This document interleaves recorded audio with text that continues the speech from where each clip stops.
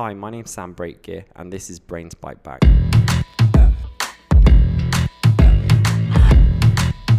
Since the start of this podcast, I've been working solo as the host of this show. However, I'm very pleased to announce that we have a guest host for today's episode. She's an incredibly talented writer, an extreme podcast enthusiast, and a very good friend of mine, Mags Tanev.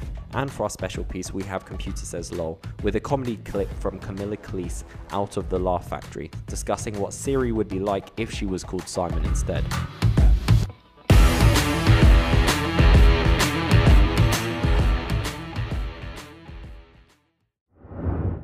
Disclosure: this episode includes a client of an Aspasio portfolio company. A lot of us are under the assumption that your brain is either suited to natural science or humanities and social sciences, and that the two don't intermix well. In this episode of the podcast, we're going to challenge this assumption. Today, I'm speaking to Ganesh Kesari and Brianna Brownell about why data science needs social scientists, and how the two disciplines need to work together to further developments in areas such as policymaking and ethical AI.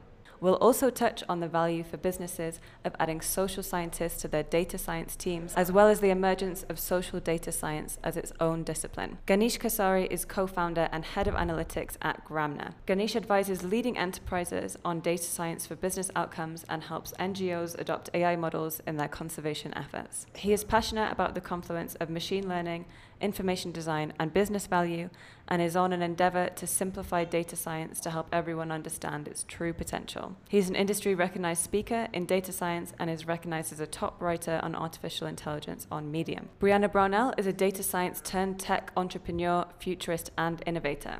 Currently, Brianna is founder and CEO of Pure Strategy AI, a technology company that creates and deploys AI co-workers into the enterprise so employees can make faster, data-driven decisions. A frequent keynote speaker, expert, and author, she is known for making highly technical topics accessible to non-experts, as well as leading a thoughtful technical discussion on the science behind AI.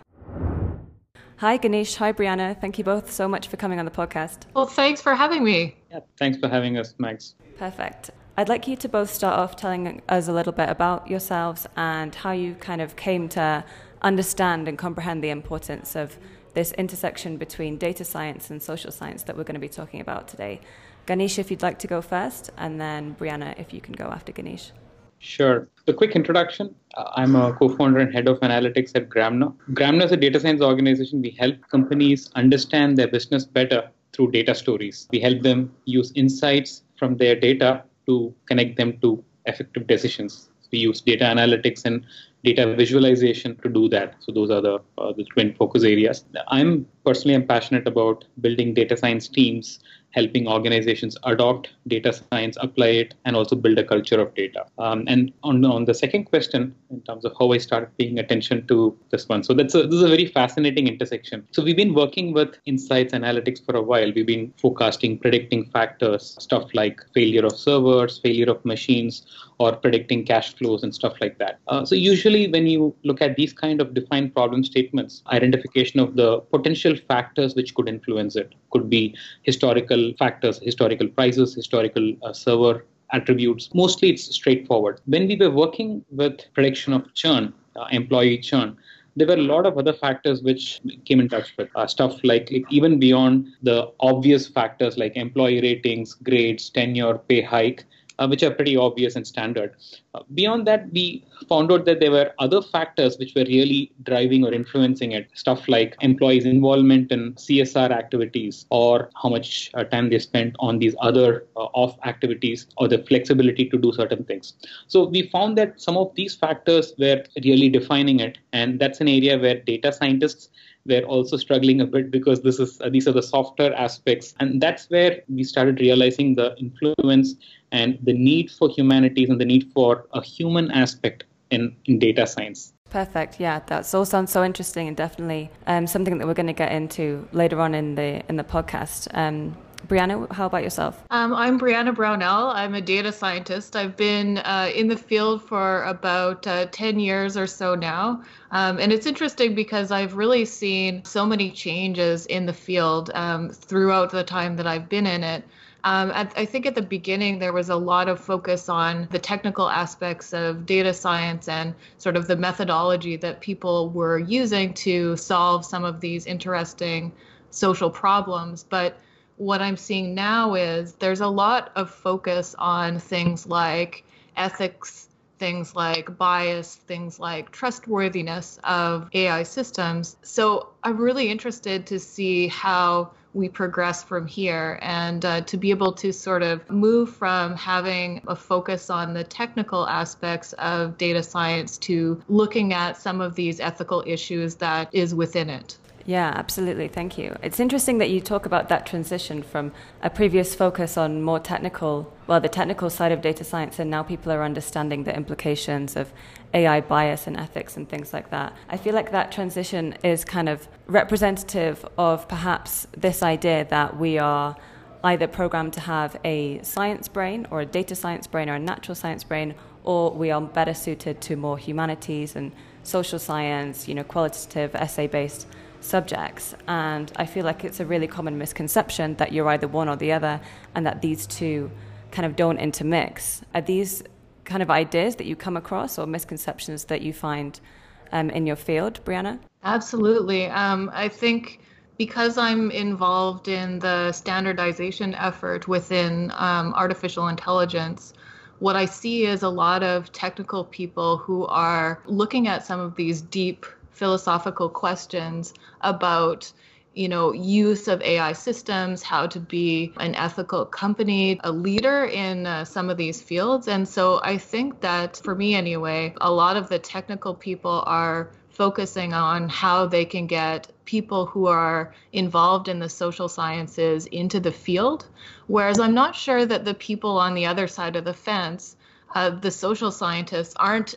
as interested or know that there's such a draw of technology that needs them to comment on it. And so, I think that right now it looks like there's a lot of people who are trying to bring people together. There are even a few institutes that have been formed to do just that, to bring people together to talk about some of these challenges. But I think it's really early days. I think that we're going to see a lot more of it, but the conversations are really just starting to happen.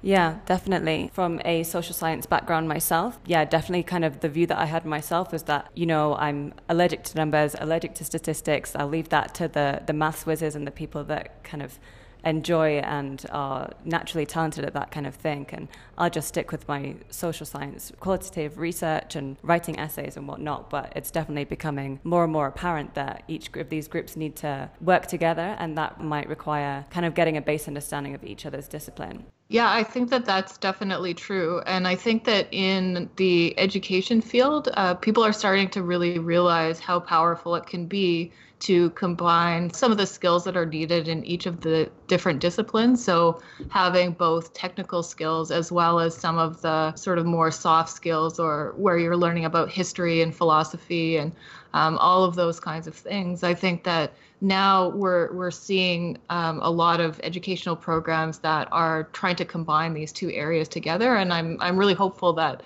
as more people get trained in these programs, we're going to have these sort of superstars who are able to look at both sides. Yeah, absolutely. Yeah.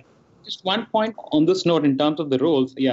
Completely echo what you and Brian are talking about. There is less understanding and less awareness about the intersection, and on both sides. Even people who get into data science, they don't realize the need for the social sciences and all of these, the behavioral aspects. And on the other side, when you talked about, you mentioned about your background, recently I've been talking and writing about this. There are several people who reached out to me. A lot of them are from the behavioral economics and social sciences psychology background. So one person interestingly mentioned that it's been a challenge. That person has kind of been working on this intersection, but she said that it is difficult to break through the common perceptions that psychology is a lot more than doing just therapy. And this person is trained as a psychologist. And this person has an understanding of data. And I see a lot of such people, and there's a huge need for these kind of roles in technology organizations, particularly in data science. So I just hope that these disciplines come together more and people on both sides start collaborating a lot more than we see today. Absolutely, yeah, definitely. Okay, so I'd like to move on to touching a little bit on some more practical examples of this intersection kind of in action and the ways that we can see it affecting societies and policies. I wanted to ask both of you, how do you think that social scientists and data scientists can best work together in the area of policymaking? For example, the Urban Institute has built a number of models that project what-if scenarios, so changes such as a raise in taxes or changes in different models for health insurance and social security, for example, can be modeled to help policymakers understand their impact before they actually go through with the policies.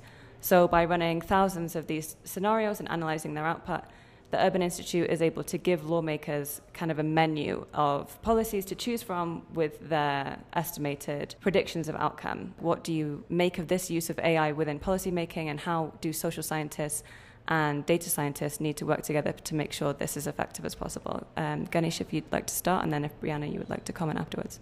Sure. And that's a pretty fascinating example. It's a classic case of how these disciplines have come together, how they're using not just statistics, but beyond that, machine learning and large volumes of data to come up with large-scale what-if simulation modeling and using a lot of data. So the way I look at it, there are three areas where these two disciplines, and particularly when you talk about policymaking and social science, data science can help. Firstly, it is with data collection and making additional data sets available compared to what researchers have traditionally been using. Today, there's a lot more public data available, which people generally in the discipline, they don't realize that could be obtained. It could be as simple as scraping data to get information, which is, for instance, scraping court records to get additional details about the cases and to plan for some of these policy making in that area in terms of what interventions are needed. Or it could be even more sophisticated on as in looking at satellite data, satellite maps, and trying to get these additional geographical attributes from maps and trying to correlate that with localities. So all of these are enriching the data sets and helping with the additional analysis. So that's one area. A second one is making the insights more consumable using data science.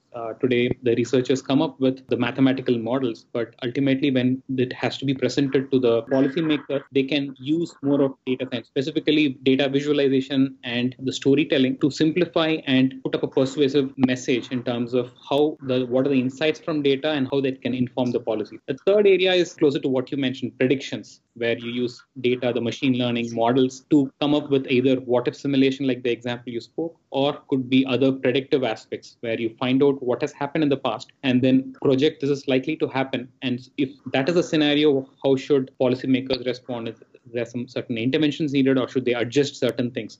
So in summary, three areas: data collection, augmentation, really. Second is making the insights consumable and presenting better. And third is modeling and prediction. Yeah, thank you. Those are some great insights. Brianna, would you like to add any thoughts?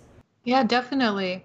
I think for me, this is, it really falls within a larger trend, which is that businesses as well as governments, as well as other kinds of organizations are being more data driven. So there's more data available to them. There's more methods in which you can gain insight from it. And that's starting to become the expectation. So whereas before, there are people who were making decisions based on their experience, based on sort of their gut reaction to things, now I think that people are starting to realize that some of those decisions can be better made by using data and looking at some of those possible scenarios, being able to sort of drill down into greater detail to be able to answer some of those difficult questions. And so I think that as we get more and more data sources and more data literacy in the world, I think that there's going to be increased pressure for these kinds of data-driven and evidence-driven decision-making rubrics. Yeah, definitely. Thank you. I think this leads on quite nicely to the next area that I wanted to touch on. So we can see here that across sectors and industries that AI is assisting different organizations and data science teams in making much more effective decision making than they were able to make before. And in a lot of ways, it's taking the human bias out of that decision making. But we are also witnessing certain biases coming to the forefront in AI, such as racial or gender bias, for example. AI use in sensitive areas such as hiring, criminal justice, and healthcare is definitely growing, which is in turn stirring this debate about bias and fairness. And I'll just give you a couple of examples here. So ProPublica recently found that a criminal justice algorithm used in Broward County, Florida, mislabeled African American defendants as high risk at nearly twice the rate as it mislabeled white defendants. And then I'm sure we've all heard of the example of Amazon's hiring algorithm, which was found to show bias against women by favoring certain language that was more present on men's resumes. Understandably, Amazon abandoned that algorithm, but this does bring to the forefront a bigger question of how can social scientists and data scientists work together to mitigate this risk of unethical or biased AI. Yeah, so my first question is, are we putting too much trust into machines and undervaluing the necessity for human input? Ganesh, if you had any thoughts on that? Yes, absolutely. So the answer, Max, is yes, we are putting too much emphasis on the machines. And if we take a step back, there's a lot of conversation around fairness, explainability of algorithms. But one aspect which I think a lot of people miss is that how does it work in the human world? We all know that the human world is anything but fair. So all of this bias in what we do, how things are done in various places all around the world, there is an inherent bias in how we interact. And if you look at machine learning, they learn and they mimic from past data. So when the human actions are biased, the machines just learn that and amplify it many times over. So that is actually the underlying cause for the machines going wrong. And like you mentioned in the example, so all of those are, if you look at the training data, that's how certain organizations or the past data is also biased. So now when we talk about machines, how do we fix the bias? Whatever checks and controls we might bring in at a machine learning level, I think that will always fall short. So that brings us to the other part in terms of how do you handle it. But maybe I think I'll let Brianna talk about this aspect, and then I think it's an even larger discussion on what are the potential interventions and where we should start. Great. Well, what I find really promising about the conversation that we're having about bias and trustworthiness in AI is that we're actually starting to have this conversation. I mean, when I think back, let's say 10 years ago, it wasn't even on people's radar that this was a possible negative effect of some of these decision systems. And so I think that the fact that we are starting to realize how much of a negative effect it can have on people's lives is a really positive thing. And so there's a lot of research that's going into figuring out ways in which we can de-bias data sets, we can make algorithms more fair. And I'm really hopeful that that conversation is leading into something that will make all of these decision systems better.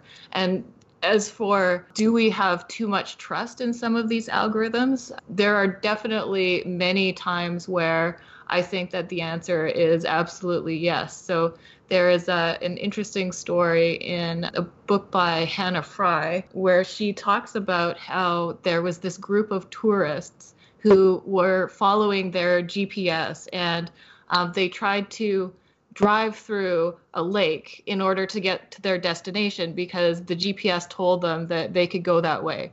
And so it's interesting that sometimes you can have a situation where the algorithm sort of overrules human judgment. And so what I hope is that we're going to be, more and more cognizant of the fact that this can happen within some of the systems that we have set up. So it's going to take a while to figure out exactly how we need to set up something like that within these technology systems. But I do think it's an incredibly important conversation to be having. Absolutely. Yeah, that's definitely an interesting example. I can certainly think of a few kind of instances in which people have put too much trust in what a computer says rather than using their own judgment. So, Brianna, what would you say would be the role of a social scientist going into a data science team that is using these AI algorithms to help with their decision making? How can a social scientist go in and make sure that bias is being mitigated and that the AI is being used in an ethical way? I think that it needs to be part of the sort of planning, sort of the system planning and the system process for every organization. I think within the past 5 years, we've seen many large organizations move to that model where it's not just get the data, build the model, make some predictions, deploy it, that you have that interim step where you look at some of these potential implications of the modeling that you're doing. You're looking at fairness, you're looking at bias, you're looking at brittleness, you're looking at all kinds of different factors that have a social implication. And so what I've seen many companies and organizations do is to put that as part of their normal process and ensure that they are following that every time they're designing a system like that. And so in my mind, I think that that's basically going to become best practices and that companies are going to just realize that this is part of the process. You need to have an individual in the organization who are dealing with some of these big questions about the implications of what you're building. Yeah, definitely. Ganesh, would you perhaps have anything to add about the stage at which these companies should think about adding a social scientist to their data science team? And also, what are the repercussions of neglecting to include social scientists in a mature data science team? It's two perspectives, Max. One is on the ethics and fairness aspect earlier. Yes, that's one area where social scientists can help. Connecting back to the earlier point I was making, that in reality, in the human world, we take care of the inherent bias, manually taking some judgmental calls that if the representation is not uniform, we probably account for it. And then when we take the next decision, we keep that in mind and then plan accordingly. So that's some amount of a bias to take care of an existing bias. So something like that needs to be built into the machine learning and the workflow. So that's where the human in the loop as a concept is very important, where we design the system so that there is an ability to override a certain decision taken by the AI. And we have a set of individuals who can come in and whenever there are certain triggers or in certain scenarios, people can validate and can override it. So for doing that, people from, say, social sciences, arts, humanities background are essential. One is to play this role, and second is to have this conversation going within the team. So that's an area where it can help with fairness and ethics. The second area is what we were talking early on in terms of the human aspect of predictive decisions. So wherever we are talking about, say, human purchase decisions, or in terms of the employee, or in terms of other aspects, wherever there's a human aspect involved. So there, social scientists are essential. And in terms of what we would be missing if we don't staff for these roles, I can give an interesting example. So we were working with a telecom company in terms of doing analysis on their products and what was a purchase pattern.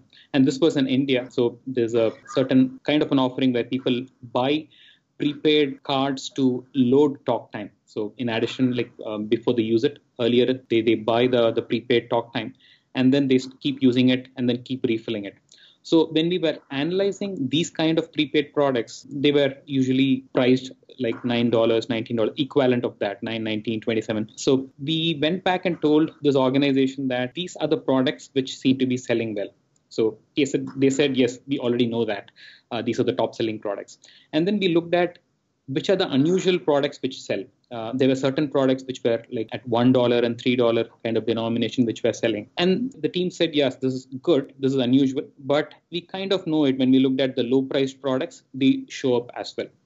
So, and then we went back and further did some analysis. What we found actually surprised us. We found that a lot of these products have some peculiar correlations. Whenever this $9 product was selling, or the equivalent, there was this $1 product selling well. And then when 27 was selling, there was a $3 product selling well.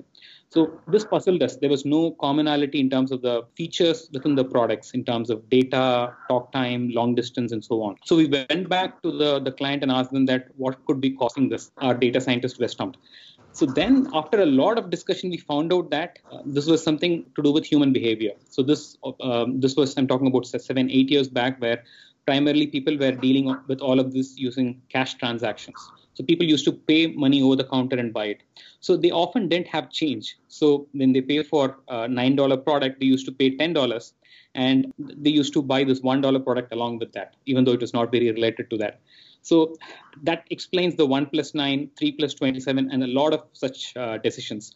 So this has nothing to do with products, features, technical aspects. It was completely to do with human behavior and what is convenient. So we couldn't have discovered this without, one, the domain understanding, and second, also someone who can talk through the human aspects. So these kind of insights people would miss if they don't staff the team beyond the usual suspects we often hear about. Wow, that's a really interesting example. It definitely shows the value of someone like a behavioral psychologist going into a data science team and helping people interpret the insights in a way that will have real human impact. And in terms of data science teams getting on board with the idea of social scientists coming in and helping them with their insights and with the work that they're doing, what kind of culture change does this require, and how can businesses best encourage their data science teams to adopt a culture of social science as well as data science? Brianna, did you have any thoughts on that? Yeah, definitely.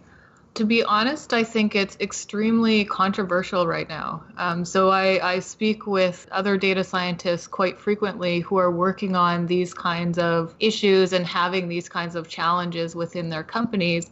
And there's definitely sort of two camps, people who are divided. So on the one hand, you have individuals who say that it should be the technical people who are adding those ethical skills, those sort of social science skills to their own skill set.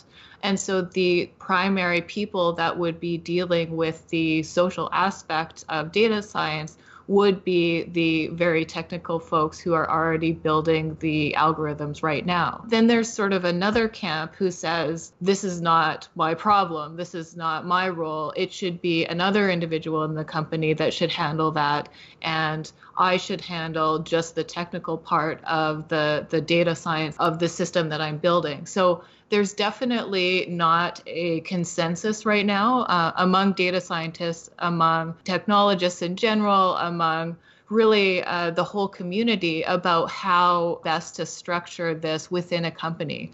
And I think it's really because we're just starting to realize what the implications of having an issue with fairness or bias or those kinds of things, how bad it might be for the company that, that has it happen to them. So right now, it's difficult to say what the best way is to be able to create a team that is effective in mitigating some of these issues, because we just have only started figuring out that we need to do it and, what the implications might be. So I see it evolving, I guess, within the next few years. I think that as companies try to figure out how to solve these problems, there will be more learnings about what the best practices might be in these cases. So right now, I don't know if anybody really knows the real answer to that question. Yeah, that's really interesting that you said that there's two distinct camps that you see at the moment. And obviously for teams that are just adding to their own skill set as data scientists and trying to understand the social dynamics as well, the benefit of that is that they don't have to then channel resources into actually hiring social scientists and bring them in. But would you say there are any downsides to simply trying to add to a skill set and becoming perhaps I'm not sure if this is the right way to put it, but trying to become a jack of all trades rather than master of one? Do you see benefit in companies having experts in their fields and then working together rather than one or two people trying to add on everything to their current role? Well, usually, data scientists right now, because it's so challenging to hire people into data science roles, being able to find people who not only have the technical skills to be able to create the system that needs to be created, but now you're also trying to find someone who has additional skills in AI ethics and understanding bias and trustworthiness of AI systems. I think that for employers, the biggest challenge is, how do you find that person? How do you get people who have both of those skill sets? And, can you devote the time and energy to be able to train people who don't come with that education already throughout their careers? And so both are sort of challenging ways, because in the second scenario where you're hiring social scientists into data science teams, now you have to figure out how to make a common language for people to work together in an effective way and to be able to make the entire system better. And so I think that neither way is without challenges. And I think that, as I said, in the coming years, there's going to be a lot more knowledge in the industry of how this can be effectively done. Yeah, that's really interesting, actually. We're kind of circling back to something that we touched on at the beginning about the emergence of social data science as a discipline in its own right. And actually, the University of Copenhagen has recently launched a master's program on social data science. Ganesh, what do you make of this specialism? This is a good step. People are noticing this, and coming up with a specialization like this would maybe create more people that fall into that intersection. And I haven't looked at this course, but I'm assuming there will be a good mix of courses from both sides of it, where from computing side and in terms of understanding of algorithms. In addition to that, they have some of the regular social sciences papers. So that could be a good start. However, for organizations, in terms of implementing it, right? So while some of these we are looking at, say, maybe 4 years, 5 years down the line, this impacting the industry. But for the problem we are facing right now, I think to some extent, having cross-skilling and adding people across roles might help. I agree with Brianna that this is an evolutionary process. We don't have a perfect solution today. But a good start would be to cross-train existing set of folks. A data science team needs to have several roles, 4 to 5 roles in addition to a data scientist. For instance, we have the business analysts, we have the machine learning engineers, and we have the designers. So I see that this can be an add-on skill for one of these roles. Potentially, it could be the domain specialist, because they are interacting with the clients and they have a good understanding of the users. Perhaps they can also be trained on how the users think and generally the human aspects of it. So that way they can wear this hat of how they might be taking a decision, how the users might be taking a decision, and help the rest of the team with that. Otherwise, if we add it to, say, the technical folks or make it as a long list, already there are a huge list of skills which we expect as say data scientists or any of these technical roles to take. So we really have to spread it amongst the team. But as organizations evolve, assuming we have the organization is doing a lot of work in that area, once they become a much bigger size, there are organizations like Google, Facebook, they hire PhDs in social sciences. They hire behavioral scientists. They have been doing this for several years, like almost like 5 to 10 years. So their motive is in making people click more of the buttons in the apps on Facebook, making us spend more time on Facebook and click more of the like buttons. So that has been the task of some of these behavioral specialists in terms of understanding what makes a person to stay back, makes them to stay longer within the application, what kind of feeds, what color of buttons are needed. So they have been doing that. And as organizations scale, they will be able to plan for dedicated roles like this. But in the early stages, I think cross-training could be a good start. Yeah, absolutely. I mean, it definitely seems like from what the both of you are saying is that we're in the very early stages of this intersection in terms of people realizing how necessary it is, and both social scientists and data scientists are like waking up to the fact that they need to work in a more interdisciplinary way. So I just want to finish off by asking you both, what do you think needs to be done to convince the social scientists that there is a place for them in data science and they shouldn't shy away from that discipline, and vice versa, what can be done to convince the data scientists that they need to think in terms of social dynamics as well as in terms of raw data and insights?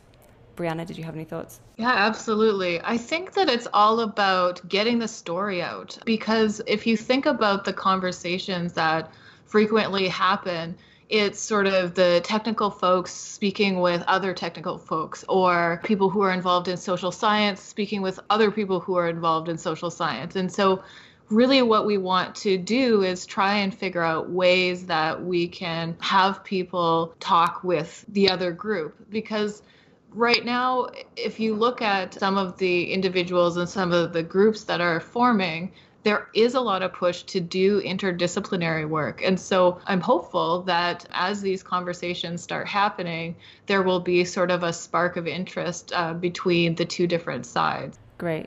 Ganesh, did you want to add anything? I think that's a good idea. More discussions, more collaborations, and more forums where we bring people together. That's definitely a way forward. And also taking care of the fear or people sensing that they might be lacking their depth from the social scientist side, people on the social sciences, they might have a resistance to some aspects of the technology, coding aspects in terms of those kind of jobs are not the traditional jobs that people from our discipline go to, and vice versa, where the computing disciplines, they feel that is not those skills may not be needed. So as long as there are more of these examples and the stories presented to either side that this is the relevance, one is data science offers a lot of attractive opportunities, roles which people in social sciences can get into, more career options. That can be a good motivation. Whereas for people on the data sciences side, just telling them that their solutions will be more bulletproof and more usable if they can use the skill set and get people and collaborate with them. I think that will slowly start bringing about this change, and it will happen eventually. Yeah, a bulletproof solution definitely sounds like a way to win a data scientist over. Yeah, I agree. Well, I think that's a great place to finish. Thank you both so much for coming on the podcast. It was a great conversation today. Yeah, thank you as well. It was it was a lot of fun, and I enjoyed it a lot. Yeah, thanks. Yeah, likewise, Brianna, and thanks, Max. Computer says lol. I have to have my phone with me all the time. It's like a security blanket, or I panic. Like, I just had a landline installed in my apartment so that I can find my cell phone. Because I lose it like every 15 minutes. Siri's like my best friend. That's the person I talk to most. Do you ever wonder why they made it Siri and not Simon? Right? Like, why is it a girl and not a guy? And this is why I think, because if it was Simon, you'd be like, hey Simon, what's the weather like outside? And he'd be like, huh? He'd be like, hey Simon, dial my mother. No. Hey Simon, could you give me directions to the Laugh Factory? Yeah, I know how to get there. Did you put it in Google Maps? No, just keep going straight. This looks familiar. Hey Simon, do I look fat in these pants? The weather outside is 97 degrees. So you're saying it's too hot out for pants? Is that like a passive way of saying I do look fat in these pants? Dialing your mother. I'm like, hey Simon, answer the damn question. Do I look fat in these pants? He's like, why don't you ask Alexa? I'm like, who's Alexa? Are you talking to someone else? Hey Simon, are you talking to someone else? Hey Simon. And he ghosts and never talks to you again. That's it for today, but thank you as always for listening, and you can find all our shows on Spotify. You can follow us there, iTunes, and you can go to sociable.co to stay up to date. You can also stay up to date by subscribing to our newsletter. Every Friday you'll be updated with a new episode of the podcast and some great articles we have at The Sociable. Thank you for listening and have a wonderful day.